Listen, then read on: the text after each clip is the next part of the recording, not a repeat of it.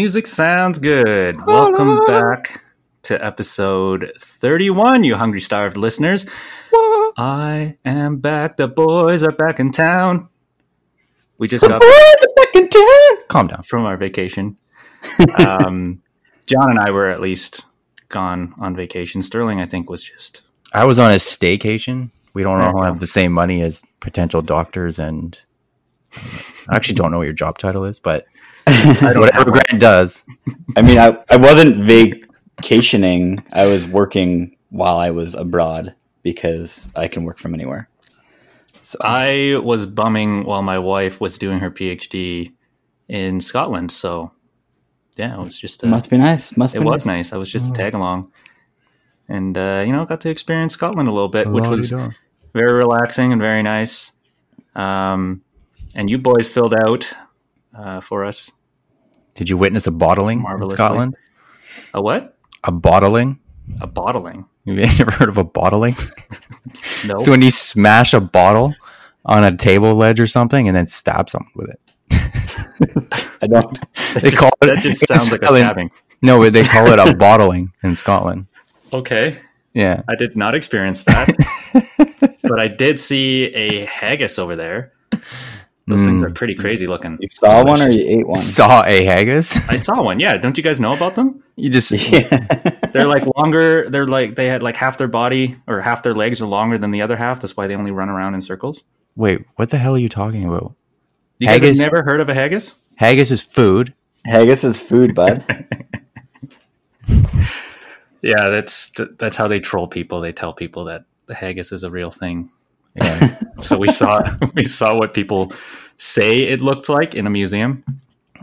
It's a really gross rodent-looking like thing. But anyway, that's like people in Australia. They're like, "Oh, when you go into the forest, be careful of drop bears." Yeah, exactly. Yeah.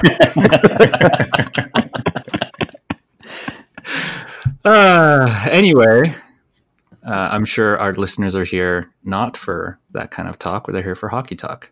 Nope, right, boys? Wrong. And yeah, that was a great Vancouver Canucks and Montreal Canadiens episode you guys released last. You're welcome. I mean, we had a good time. Yeah, I mean, yeah, a lot of stuff, like dude. Yeah, but mainly Vancouver and Montreal. After you guys give me so much flack for talking about the Flames. But see, Vancouver made a lot of news, so it was worth it. I mean, I guess. It's not like Giordano scored his hat trick or something. Oh my God. No, but Giordano won in Norris. What did Vancouver win? Best rookie? I mean, should have gone to Binnington. I got you, bitch. Should have gone to Binnington. Why? Because he was the best rookie goaltender. Yeah. And he only played half a season. Let's not get into this. Did he get rock bottom by Mike Yeah, Matheson? let's not bring this up, I guess. We won't go down that rabbit hole, even though he did win his team a Stanley Cup, and the St. Louis Blues were only competitive when he was on the team. Excuse me, but they vote on those before the Stanley Cup playoffs. That's why it looks different. That's also why it's ridiculous. No, it's not. It's for the season. You're supposed to vote best player of the season, top rookie of the season, because if you don't do that, then it's going to be skewed by the playoffs, a la what you're doing with Binnington. He was still good. Yeah. Like, I'm not saying he wasn't good. He deserved it. I'm not saying that at all. Yeah. Never. I mean, if he was that good, he probably would have won a Conn Smythe, wouldn't he have? Yeah. Oh, shit. O'Reilly got it, though. He deserved it. I would have given it to him, but O'Reilly winning was good, too. Anyway, you got a Stanley Cup. That's all that matters. Exactly. So did Michael Del Zotto. Did you guys know that Michael Del Zotto's got a Stanley Cup ring? I think. What was he on St. Louis? Yeah, exactly. He got traded, and I don't think he ever played, or he played like the bare minimum amount of games to get some kind of credit because he had a day. That happens. If he played one game in the playoffs, I'd be happy for him. But he didn't, and it's like I don't know. It's like, how could you give how would you feel taking credit for that?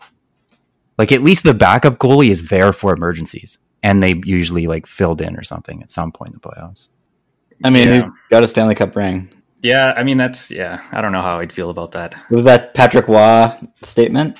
Sorry, I can't hear you with all the rings filling my ears. With all the rings in my ears. Yeah. Yeah, the cup rings. I didn't do anything wrong. Jesus. You just have that up now, don't you? Yeah, I'm looking for something. It's part of his daily life. Yeah. Oh, I joke around sometimes with it. So should we talk about the most recent news, just so we're somewhat relevant? Yeah. So, Grant, I have a question. Tell me how that's a good deal for you. All right, I've had a couple days to reconcile with it. With what? What happened? What happened? I'm still upset. How does the square fit in a triangle? So basically, we're talking about the swap between the Edmonton Oilers and the Calgary Flames. What? The immovable object, James Neal. immovable contract, I should say, has been moved. Milan Lucic is going to the Calgary Flames in exchange for, along with a conditional fourth round pick, in exchange for James Neal, which is basically a 1-for-1. Do you know the condition on that? There's a pick involved. Yeah. So the condition for that Isn't it like you have to score more goals or something? So James Neal has to score at least 20 goals and has to have scored 10 more than Lucic for a third round to go the other way. Mm-hmm. Otherwise, nothing goes back. Exactly. Yeah. And Edmonton retains $750,000 of Lucic's salary. So in the swap, Calgary saves about $500,000 of cap space. Mm-hmm. Yeah. And Edmonton is paying Neal 6.5, I believe. Yeah, if you add them together. Yeah. Yeah. This is a great trade for the Oilers. What a coup by Ken Holland to finally get that top six winger that the Oilers have so sorely needed. James Neal is going to go off next year. Grant, are you saying that the Edmonton Oilers won a 1-for-1 trade? Yes. I mean, it's bound to happen. It was just unfortunate that it happened at the expense of the Calgary Flames. But, we to be honest, we don't know how this is going to work out for either team. If Neal can't skate, if he skates the way he was skating last year, he's not going to make much of a difference playing with the speedy McDavid, Draisaitl, and Nugent Hopkins. But if he can keep up with them, boy, look out. He's going to be a 30-goal scorer for sure. In my opinion, the Flames handed the Edmonton Oilers a playoff berth next year by trading Neal to them. And it really depends on how Lucic does. If he can find his form coming back the other way, if he can get 40 points, I'd consider that even keel in terms of both teams winning. Just because, both players were underperforming and both teams are just hoping that a change of scenery will be able to revitalize and rejuvenate their careers. I think that Lucic playing on the third line is going to help the Calgary Flames because they're getting that kind of grit and, the toughness that they so sorely missed. And, watching the playoffs, especially the last two teams that were in it, the Blues and the Bruins, you could see that physicality is still a big, big part of the game, especially in the playoffs. It's definitely two different styles of play.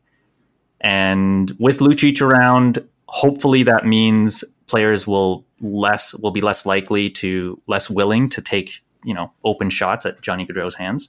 And it'll hopefully allow the rest of the players to play their game without having to worry about, the physicality side of it because Lucic is going to be there.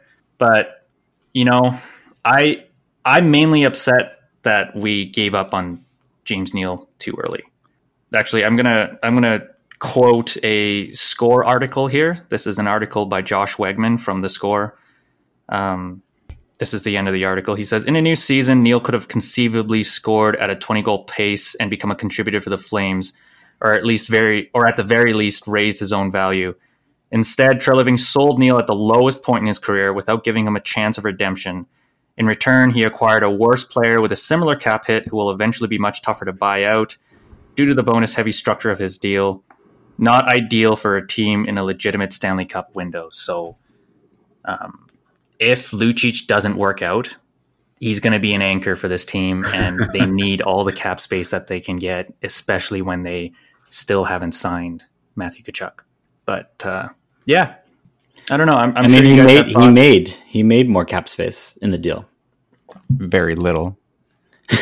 They could have. It's just now he can't.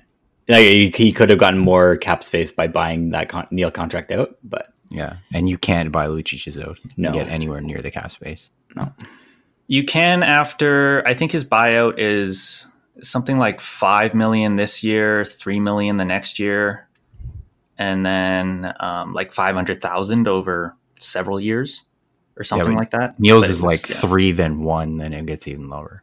Yeah. Well, it's 3 and then 1.9 consistent until the end of the whatever contract is. Yeah. But Neal's is just easier to buy out. Yeah. Yeah. Do you guys know if since Lucic waived his no movement to come to Calgary, does he still have that in his contract, or yes, is it he just does. gone? No, it's still there. Yeah. So get ready for. So like they can't even expose him to Seattle. No, he's a locked in roster player. Yeah. Yeah. You're protecting him. Yeah. And against Seattle, unless he agrees to waive it.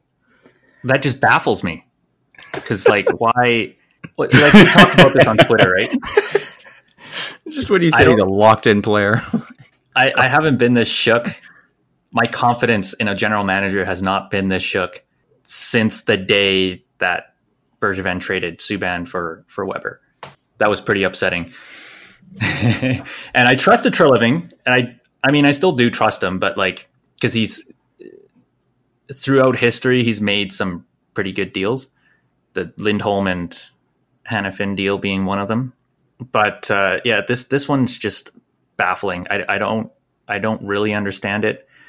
I mean, Luch is going to bring some good intangibles, his physicality. Hopefully he's still got game. And, you know, I read an article about his like what his thoughts were on the trade. And he basically said that, you know, it didn't work out in Edmonton mainly because I was trying to be too much. Like, it wasn't blaming anybody there. It was just saying, like, I put too much pressure on myself. I tried to put on to be more than I am. So hopefully being on a third line role with, like, you know, more limited ice time, he can kind of get back to his Boston days. Because if we get Boston Lucic, then I think it's a win for both sides. I think the game has passed him by. I don't think you're going to see a Boston Lucic. I think it's too fast for him. Too many bad years in a row to think he's just going to turn around. I mean, it hasn't even been that bad. Like last year, yeah, he only scored 6 goals. Last year was bad. Last year was his worst year for sure. But year before was bad. Year before was kind of bad. His first year in Edmonton was still okay. Yeah, he had 50 points. I mean, 50 points is good. 50 goals. Points is good. I mean, if you can get 15 goals from him and get him back up to 35 to 40 points. How is he going to get that on Calgary? Like, he won't get the ice time. He had ice time with, like, Draisaitl and McDavid. It never worked out. So he was just buried in the fourth line. Calgary has way more forwards. They couldn't even put James Neal in top 6 roles. So why are they going to find room for Luke? They're not, though. That's why they made the trade. But yeah, I don't really understand why they're bringing the guy back that they're just going to bury. I get why they might think, okay, maybe we can find a use for him in a bottom 6 role where James Neal doesn't have that use. But still, like, what if you kept James Neal? He had somewhat of a bounce back year, and you could trade him and retain $1 million of his salary or something, or whatever the buyout number is. Like, structure it that way. So you're still getting rid of the player somewhere and getting something for him, but you're retaining something to make him more valuable. I mean, and if it doesn't work out, they did trade him and got Milan Lucic for him. I would have liked. I mean, not that. Okay, so I like Michael Cap Frolik's space and a game. draft pick.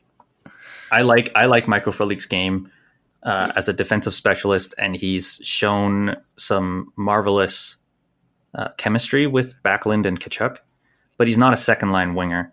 I would have liked to see us move Frolik and then put Neil on that second line to see what he would have done in the second year of his contract there before giving up on him completely and bringing Lucic back. But I mean, a third line of Jankowski, Sam Bennett, and Milan Lucic isn't the greatest. Because like Janko doesn't pass much. Yeah, Bennett is going to bang. Lucic is going to bang, but like who's going to pass there? There's no playmakers. People say that Lucic has good hands, but like in terms of passing, but I don't know, man. It's the only positive out of this is that hopefully it means that people will take less whacks at Gaudreau and Monahan. The problem I have with that is he's not on the ice when they're on the ice. So whack away because he won't be on the ice to immediately come get you. And if he comes at you when you've made like a shift change or something, it's going to be like straight up penalty to do that instead of like a reaction to something. And people took liberties all the time with Connor McDavid. Yeah, and Lucic didn't really stop him. Yeah, that's true. I don't know, man. It's a head scratcher for sure. I do like the character that Lucic brings. I like the grit, the physicality. But this is just a loss for me until, we won't know until all's said and done when the dust settles next year before the playoffs. So we'll see how it goes, man. Like Flames they were lacking truculence. And now that Garnet Hathaway signed a free agent deal with the Washington Capitals, they were definitely missing that kind of hole. And it is still a part of the game. And, hopefully Iginla is right in saying that he can see Lucic finding his game from his Boston days by playing in Calgary. Because there's going to be less pressure on him. So yeah, I mean that's the other thing is with this trade is like both these guys get a brand new start in a new city. They seem pretty excited about it. They like how the teams are kind of structured. Like James Neal has been working all off season with Connor McDavid. So you can expect him like he's hungry and he's ready to go. So that's going to be, even if he's not on, I think they're going to try him with McDavid, but for sure they're going to do it. Yeah. Just to see. He doesn't even really need to move. He just needs to needs to be there. Yeah, exactly. He just needs to find open ice and release that lethal shot. Yeah. But so like I'm excited for both these guys just having a new lease on their careers. Yeah. On the back end of their careers anyway. Yeah. Yeah, I've said this before. I've always liked Lucic as a person.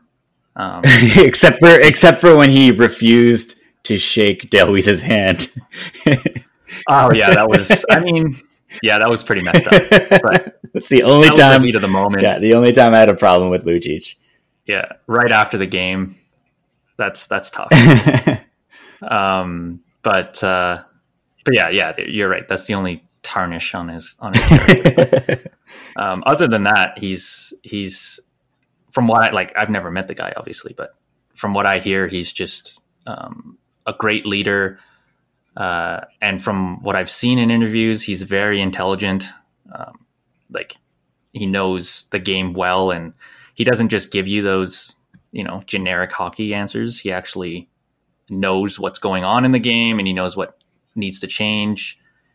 He just, I guess doesn't have the skill to do it. Maybe it could be worse. You guys could have, I don't know, Corey Perry on your third line. Or Louis Eriksson, I suppose. That's also true. Louis Eriksson got more points. And he can play defensively. So, and he's got one less year on his deal. That's soaking. Yeah. Yeah, Vancouver fans are so relieved. Yeah. I really don't really have anything else to say about that because I am excited to see him Do you want to talk about another signing? play on the team. But Yeah. is that all you guys have on this trade? I mean, I think you covered it pretty thoroughly. Extensively? Yeah. The sadness. We should have played the sad music the whole time. Grant, And now they have Lucic for 4 more years. I just want to let you know that although things seem a little down right now, there's always the time when Lucic's contract will be over. All right, nobody wants to hear this. So as you all know, John is running the show today. So that's why it's a little off kilter. Wow. Jesus. Put the sword away. I think he's doing a great job. Don't worry about it, John. Thanks, bud. You are doing a wonderful job. Sterling's always got my back. Do you guys want to talk about something? You want to talk about Vancouver and Montreal, Sterling? I actually wanted to talk about New York. Yeah. That's cool. Yeah, definitely. What do you guys think of the Trouba deal? Because I don't like it. I understand it. I don't like it. I get it. It's steep. It's a little steep. 8 It's mil, a lot of money. 7 years. For someone who hasn't proven himself a lot. He's good, but he seems like he's been pretty arrogant up into this point. Yeah, refusing to sign anything longer and demanding more money. I mean, otherwise he would have gone to arbitration and signed another 1 to 2 year deal, right? Yeah. So like this reminds me of the PK situation back when he was signing. He signed his first bridge deal for like 2 mil, and then he was about to go into his second bridge deal through arbitration. When like on the last day of arbitration, they signed him to that $9 million contract. So, but actually, looking at the PK deal and how it hit 9 million, and the Trouba deal how it hit 8 million, I could see why Bergevin was holding out. I was like, no, we can't give this guy 9 million. Yeah, that's a lot of money on the cap. Yeah, he's going to be one of the highest paid defensemen, and he still is top 3. But that's the thing though, is like Subban was a Norris Trophy winner, and Subban had very great seasons prior to that in terms of production, and I would say proved himself. Whereas Trouba is still a little iffy, I think. I mean, he's a good defenseman, and he is, but is he top 6 in the league right now? No, but that's just even potential in 2 years. That contract puts him at top 6 highest defensive player. Yeah, I mean that's just what you have to pay for. I mean, I know he wasn't a free agent exactly, but that's what you pay. You have to pay a premium for these kind of players. He's a top 2 defenseman for sure. And I really don't think he had a career year, last year, but I don't think he's going to go down anytime soon playing on a team that has Panarin, Zibanejad, Capo Caco in their top line. Through daily faceoff, he's projected to play with Buchnevich, Zibanejad, Caco, Panarin on the top power play unit. So, but who's his defensive partner? Because Brady Skjei. Is that Brady Skjei? I mean, there's a K in Is that better than his defensive partner on Winnipeg? Yeah, I'd say it's about similar. Because they split up him and Byfuglien. Yeah, Byfuglien was playing with Trot. Yeah. Yeah, so who was he playing with in Winnipeg? I thought it was Byfuglien. I don't think it was Byfuglien. They split him up. That's they were playing. Why I was leading you into that. They were playing Byfuglien with Ben Trot. Yeah, maybe Morrissey. Yeah, because Byfuglien was on the second pairing, so I think it was with Morrissey. Yeah, that he was playing with. So Morrissey's an up and comer. Brady Skjei is an up and comer. Pretty similar. I don't know, man. It's a lot of money for sure, but that's what it's a lot of money and a first round pick. It's not just that. And a first round pick for when they traded. They had to trade. Well, they traded a first round pick, Neil a Pionk. decent defensive prospect Yeah.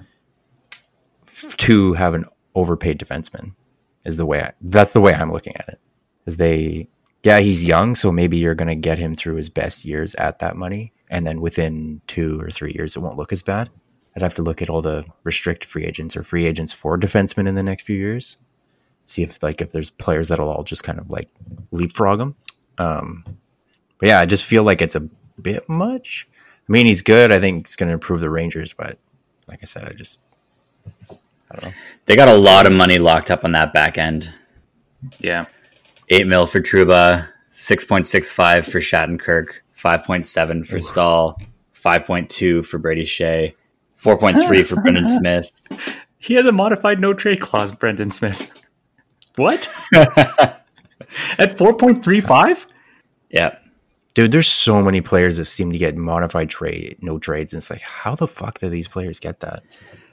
Well, this leads me into Brendan Smith. He's a 30-year-old defenseman and left winger. How did he get $4.35 million per year and a modified no trade clause? How is he a left winger as well? This is what Cap Friendly is telling me. Oh, he doesn't have very good stats either. Yeah. Who the hell is this guy? Detroit signed him, so he was from Detroit. But yeah, I'm looking at his stats right now, and I'm looking like peak season, 19 points. Okay. All right. Okay. Yeah. Maybe it's the whole thing that the team has got, Kakko, they've got Panarin, now they've got Trouba. That is a big upgrade for that team. But do you guys think that's going to be enough? Like, yeah, they actually have a playoff team now. I mean, they need big years from Buchnevich. Ryan Strome as their second line center is not ideal.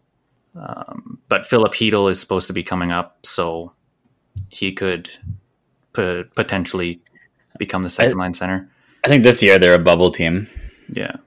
It could also depend on what they get back from a potential Chris Kreider deal. Yeah, that's the contract that I think they have to move to make it under the cap. They still have to sign Buchnevich as well. He's an RFA. Yeah, and Brendan Lemieux. So they're. But I mean, I don't think that's going to be too difficult. It's just they're about $1 million or so over the cap. Yeah, this doesn't make them contenders. No, but yeah, I think like John said, they'll be a bubble team.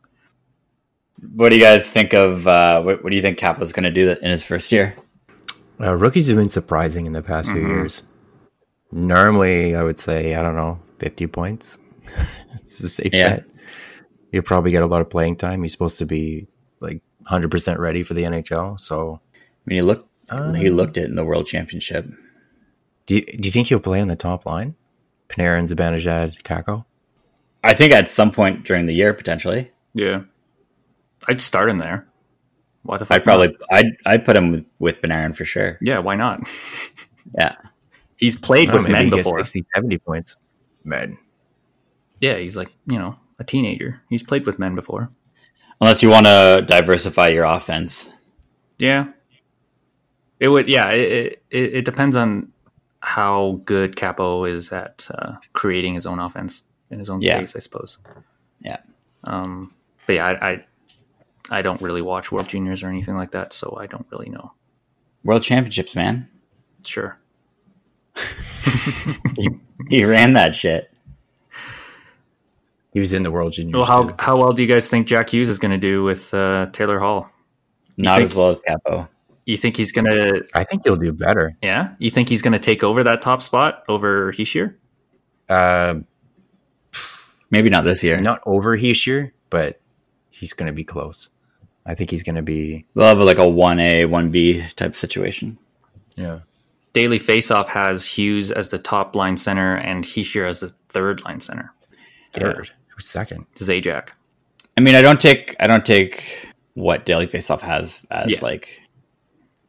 Well, right now it's just a big job because they haven't signed all their players and everything. There's a lot of shit that's up in the air. Yeah, I stopped paying attention when they didn't update. I think they have Carl Alsner on Montreal's roster still, and they haven't updated with Ben Sherrod on it. So I think they're probably just not updating it for the summer or something. Oh yeah, I see. Yeah.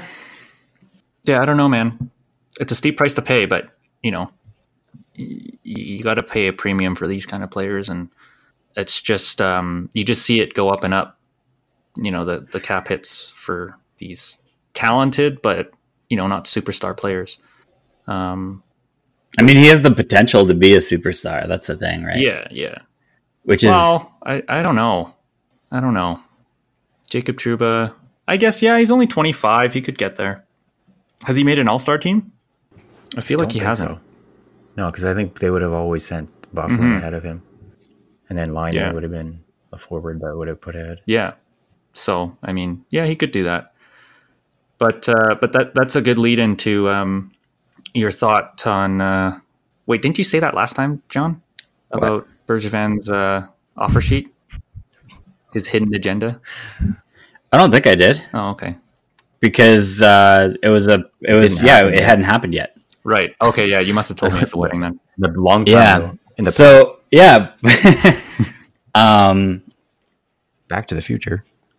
So I don't know how that leads into that at all. I don't get your segue. How stars, how the cap hit keeps moving up and up for each star. Dude. Oh, okay, that's a bit of a stretch, but okay. I didn't get it either. I was like, there was a lot of calculations on my desk after you said something. I was like, what is he talking about? Yeah. So we as your Hungry for Hockey Talk team haven't had a chance to really discuss our thoughts on free agency. I feel like we're jumping. And we're not gonna go over it because that was weeks ago, and you're probably analyzed to death about all of those ridiculous signings and good signings. What's three idiots' opinions going to be?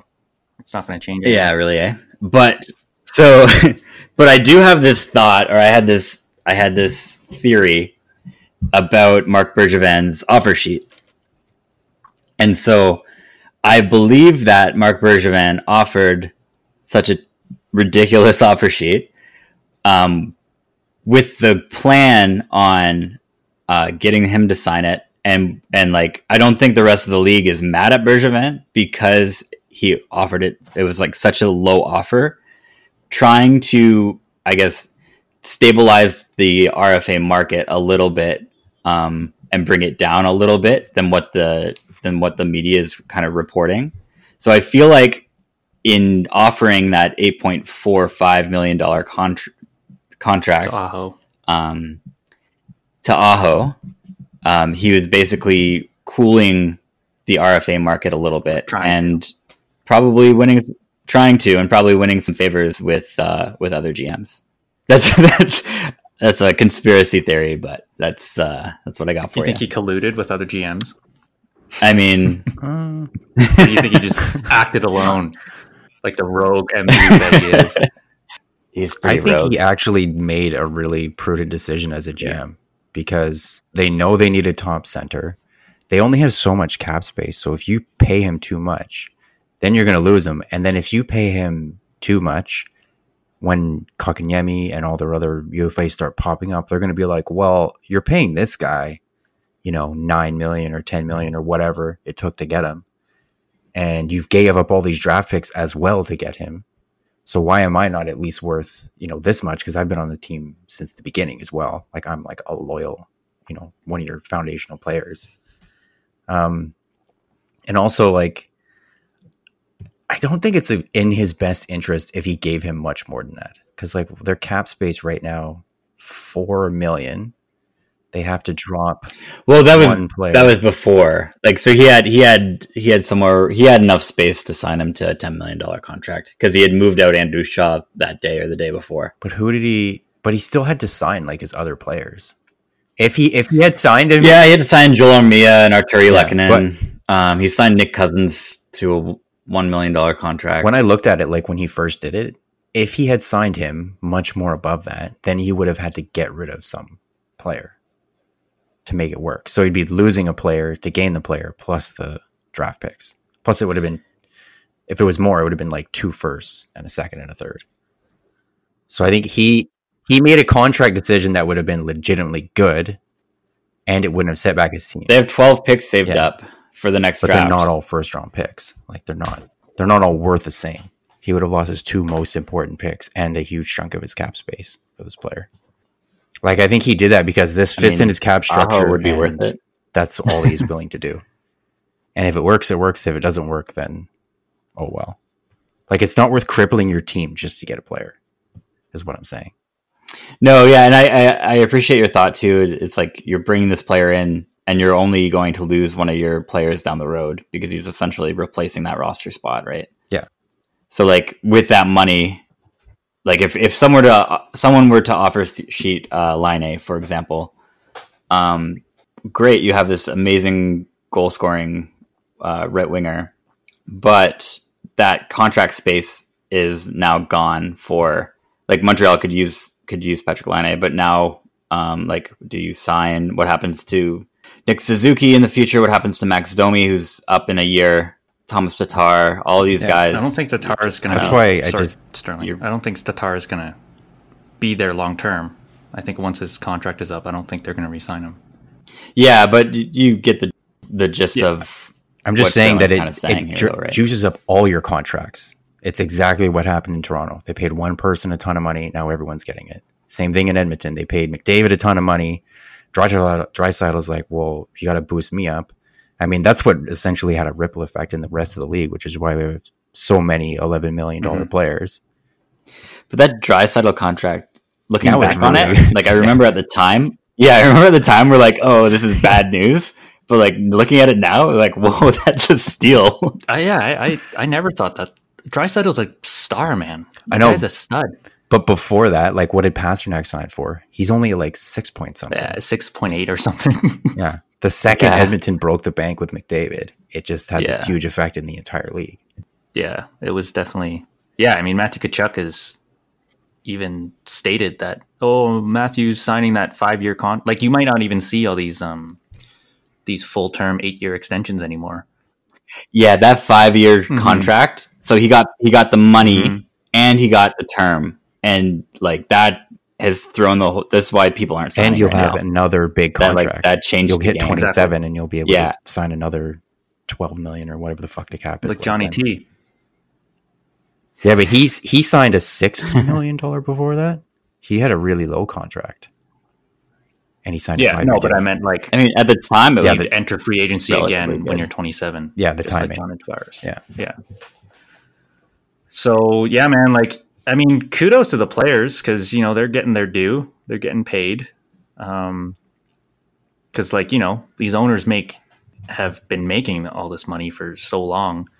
It's about time that the players get their due, their slice of the pie. But I mean.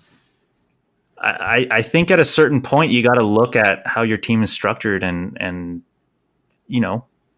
divide that pie up a little bit so that you can have a contending team, right? Because like you can't just pay like 3 players 50% of your cap space and expect to, you know what I mean? It's not the NBA. You could try. Yeah, but you're just. But so that's the thing. That's the thing, though, is like if you're going to be paying these guys like these 3 guys a third of your cap space, you got to play them like that. You have to ride these guys. You have to give them 23 minutes a night. Okay, Minnesota. Like, well, that's it. That's the only way you're going to be able to be successful. Yeah, I mean. What are you calling Minnesota a success? No, but you have to. No, you have to take your best players. Have to absolutely be your best players. Is what John's saying. For sure. If they're not, and you're paying them that much, it just cripples your team. And the other thing too is, like your team, your contracts are shit at the first signing, and 2-3 years is when they get really good. But because now they're shorter, you'll only have 2 or 3 years of that contract actually being good, and your team being more viable, where you have a lot more flexibility, unless you have a super good draft history, and you just have like a trickle of young players like constantly coming in, which not a lot of teams have, and the ones that do seem to be Stanley Cup contenders and keep trading them all away. And so they end up having like really short windows anyway. Mm-hmm. Yeah. So what, well, speaking of Minnesota, what do you guys think is going to happen with Jason Zucker? I don't know why they want to trade him. He's like one of their younger players that's productive on a decent contract, but they want to get rid of him. Yeah. He's nixed 2 deals that we know of. Yeah. Cause he, which is kind of funny because like he nixed contending teams, like deals to contending teams. First the Flames and then Pittsburgh. No, Kessel nixed it to Minnesota. Oh, I thought, Yeah. okay. I don't know what the Flames won, but I know he nixed it or Kessel nixed it to Minnesota. I think Kessel's from around Minnesota, so they were like, maybe he'll want to go there. And then he like, is. Fuck you. Hell no. Not with that roster. You know where I want to go? Where everyone wants to go. Arizona. I'm stoked. I was happy about that too. I was like, man, he chose them. Like, that's great. Yo, the Coyotes need that, man. They need a star. Their ticket sales have already started. Yeah, 600%. Yeah. They went 600% for Phil Kessel. Which is crazy. That's amazing. I can't wait for Phil Kessel hot dog day. We should do a road trip down there. Yeah, that'd be great. They seem like a team that would do that too. Yeah. And the fans would get really into it. Whoa! Yeah. Totally. Hot dog for Phil. But yeah, see, like this team is so head scratch. Like it's just Minnesota. It makes no sense. Wasn't he the GM that was like so stressed out or upset that the way his team was playing that he said he was crying himself to sleep? Like a baby. Yeah. That's our leader. And then he gives Matt Zuccarello, a 31-year-old Matt Zuccarello, a 5-year, $6 million deal with a no movement clause. That's one of the top worst signings. Like, what are you doing? Of this free agency. You're trying to trade Jason Zucker and then you sign Matt Zuccarello for more? 4 years younger, $500,000 more, a year extra for Zuccarello. Yeah. I don't get it. What are they doing? Yeah. I can't answer that. Their team doesn't even look that bad. I literally can't answer it. Right? Like their team doesn't look that bad. It's just Parise can't stay healthy. When he is healthy, does he play on 6 years left? Does he play higher than the third line? Usually, yeah. Yeah, when he's healthy, he does. But like because he was out, they just stuck him on the third line because they didn't want to push him too much. Because he's got 6 years left on his deal at $7.538 million. Man. And he's 34. Can you taste that cap recapture? Yeah. Sorry, with that cap, how does that work? You have to.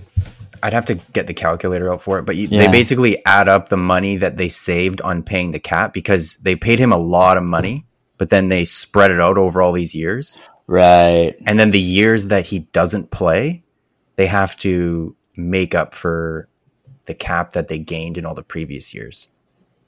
You know what I mean? So the longer he plays, the worse the cap recapture penalty gets. Because if he retires in the last year, they have to make up for all, like, I think 9 or 10 years or something, however long that deal was. Because that's what happened in the 1 year. That's what happened with Luongo, right? Yeah, but Luongo's cap recapture is $3 million spread over 3 years. Right. If he retired in the last year, it'd be $9 million for 1 year. Jesus Christ! Oh shit! Yeah. So him retiring this year officially was the best thing that could have happened because they could have done it next year. It would have been 4.5. Right. Right. Yeah. So in actual salary, Zach Parise is supposed to make $9 million next year. Yeah. His cap hit is just at 7.538. But can we say it was a really good thing when the league put an 8-year max on contracts? Yeah, absolutely. Yeah. Sorry, Wild fans. We didn't mean to bring that up, but yeah, and they have two. I'm looking at Ryan Suter too, and he's had some pretty tough minutes throughout his career. Mm-hmm. And he's 34, and he's still their guy. Mm-hmm. But he won't be for that much longer. Like, how much longer? Like 3 years max? Maybe For Suter, maybe 2 for Parise. I mean, look at Kessler. Like, he's fucking gone, man. Yeah. Well, yeah. He didn't he retire? No, He hasn't retired yet. I don't think so. I don't think he thought can. He did. He can 'Cause voluntarily retire, and you can voluntarily retire and have your contract destroyed if you want, but you have to be willing to go. Yeah, I don't want $10 million. Fuck that. Yeah, I mean, No one's going to do that. They'd be like, just put me on the injured reserve or play me. oh right, the LTIR. Yeah. Okay. Yeah, because he can't play anymore. Yeah, Right? he's got- Because like his hips are Pretty messed much. up. He got Yeah. $6.8 million for 3 years, Kessler. Yeah. That up quick, but Jesus. he's still there. Yeah. As much as I don't like the guy, I do feel a little sorry for him because that's not a good way to end your career. Yeah. But you know, That's you why play hard, and that's what happens, right? Well, that's why when I see older players that are like, no, I want a 3-year deal, and they're like 34, I'm like, dude, I don't think you really want to do that. Pavelski? Shh. What's going Well, he's going to be great. Pavelski's still going to be good, I think, especially on Dallas. for all And the 3 top years? 6. All 3 years? Yeah. I mean, why not? He was never the fleetest of foot. I know, but I mean, how often unless have we that, seen players just fucking vanish all of a sudden 1 year? Like, I mean, I suppose, but I don't think that'll happen when he's playing with either Jamie Benn or Sagan or Radulov. Yeah. Jamie Benn, just Tyler need to get Seguin, him Joe Pavelski. That's the line, man. Father Time does not give a shit who your line mates are. He just needs to get in front of the net, man. He's one of the best tippers in the league, Yeah, or he is the best tipper, arguably. maybe, but his eyesight's going to go, and then he Were can't you see. his Fuck. server? Is that how you know that, Grant? Oh, Oh, good one, John.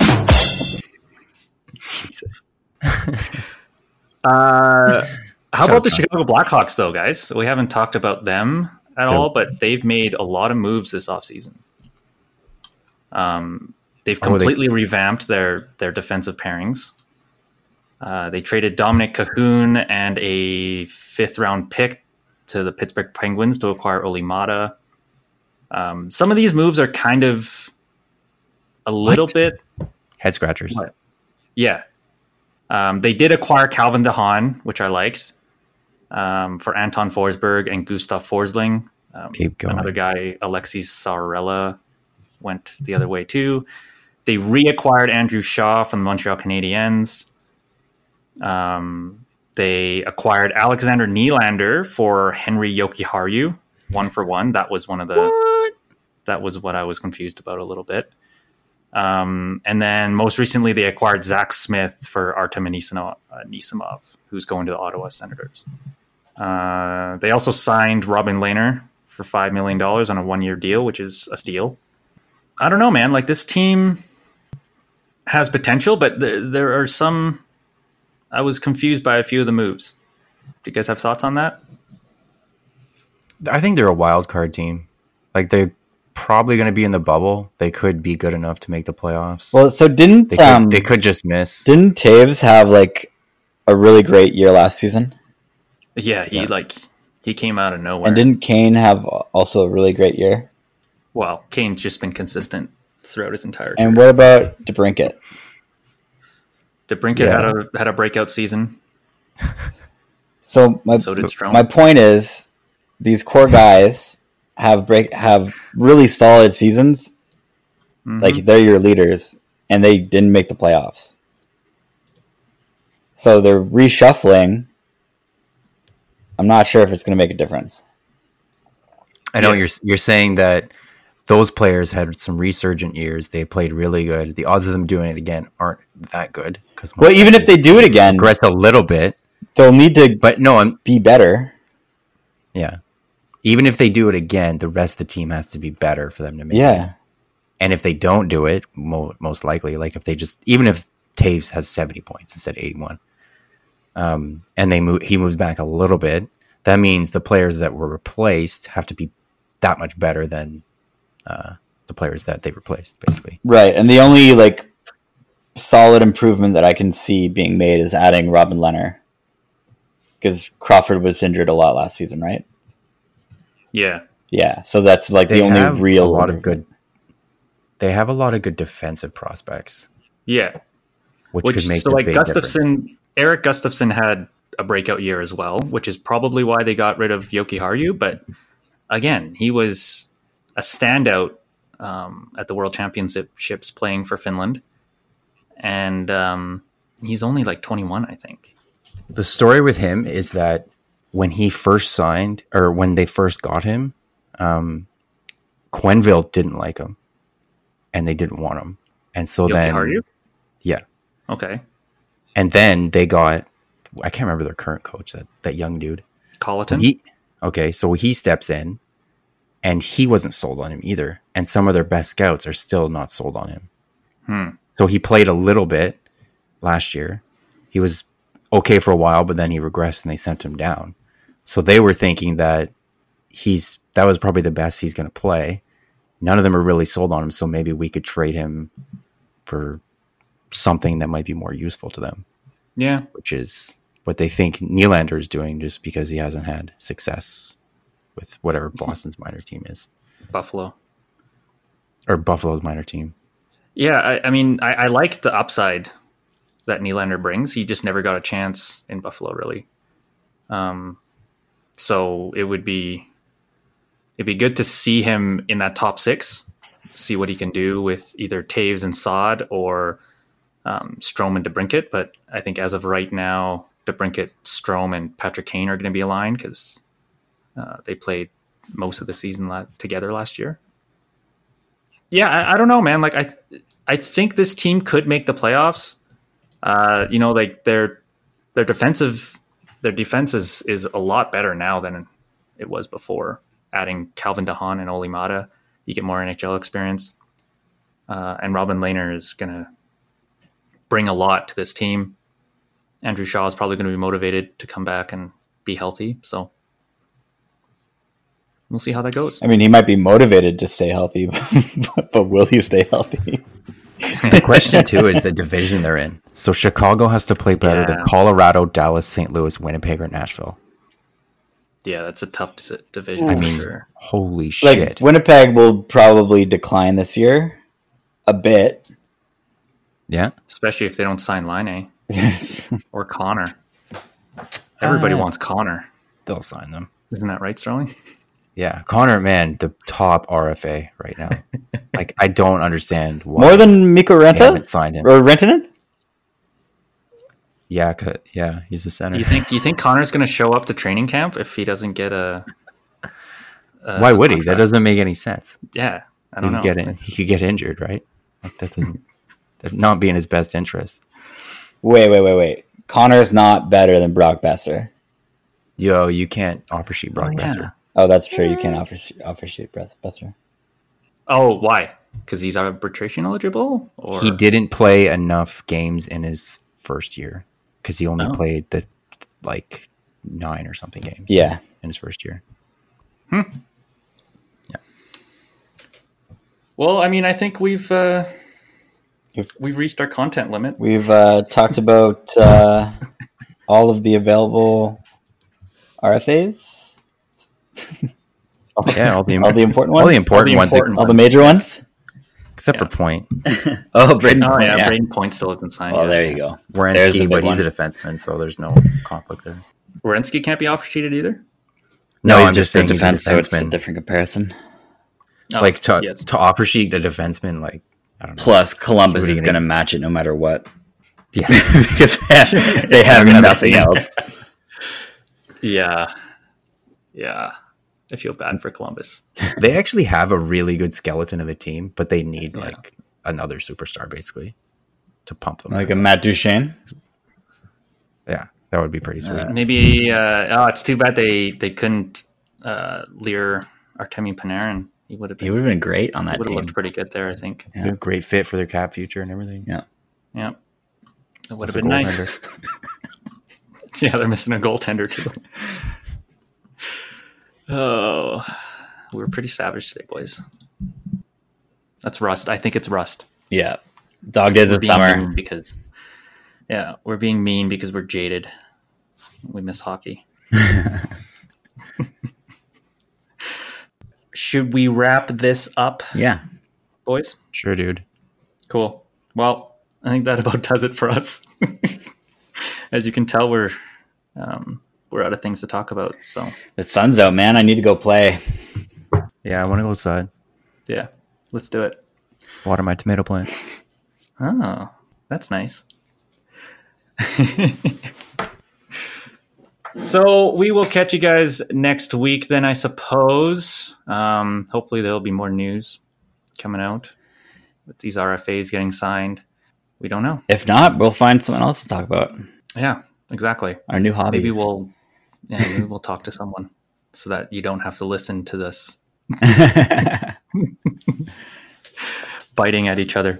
But yeah, that about does it for us. Thank you guys so much for listening. If you're still here for whatever reason, we appreciate your ears. And yeah, we'll catch you next week. Anything else that we're missing here?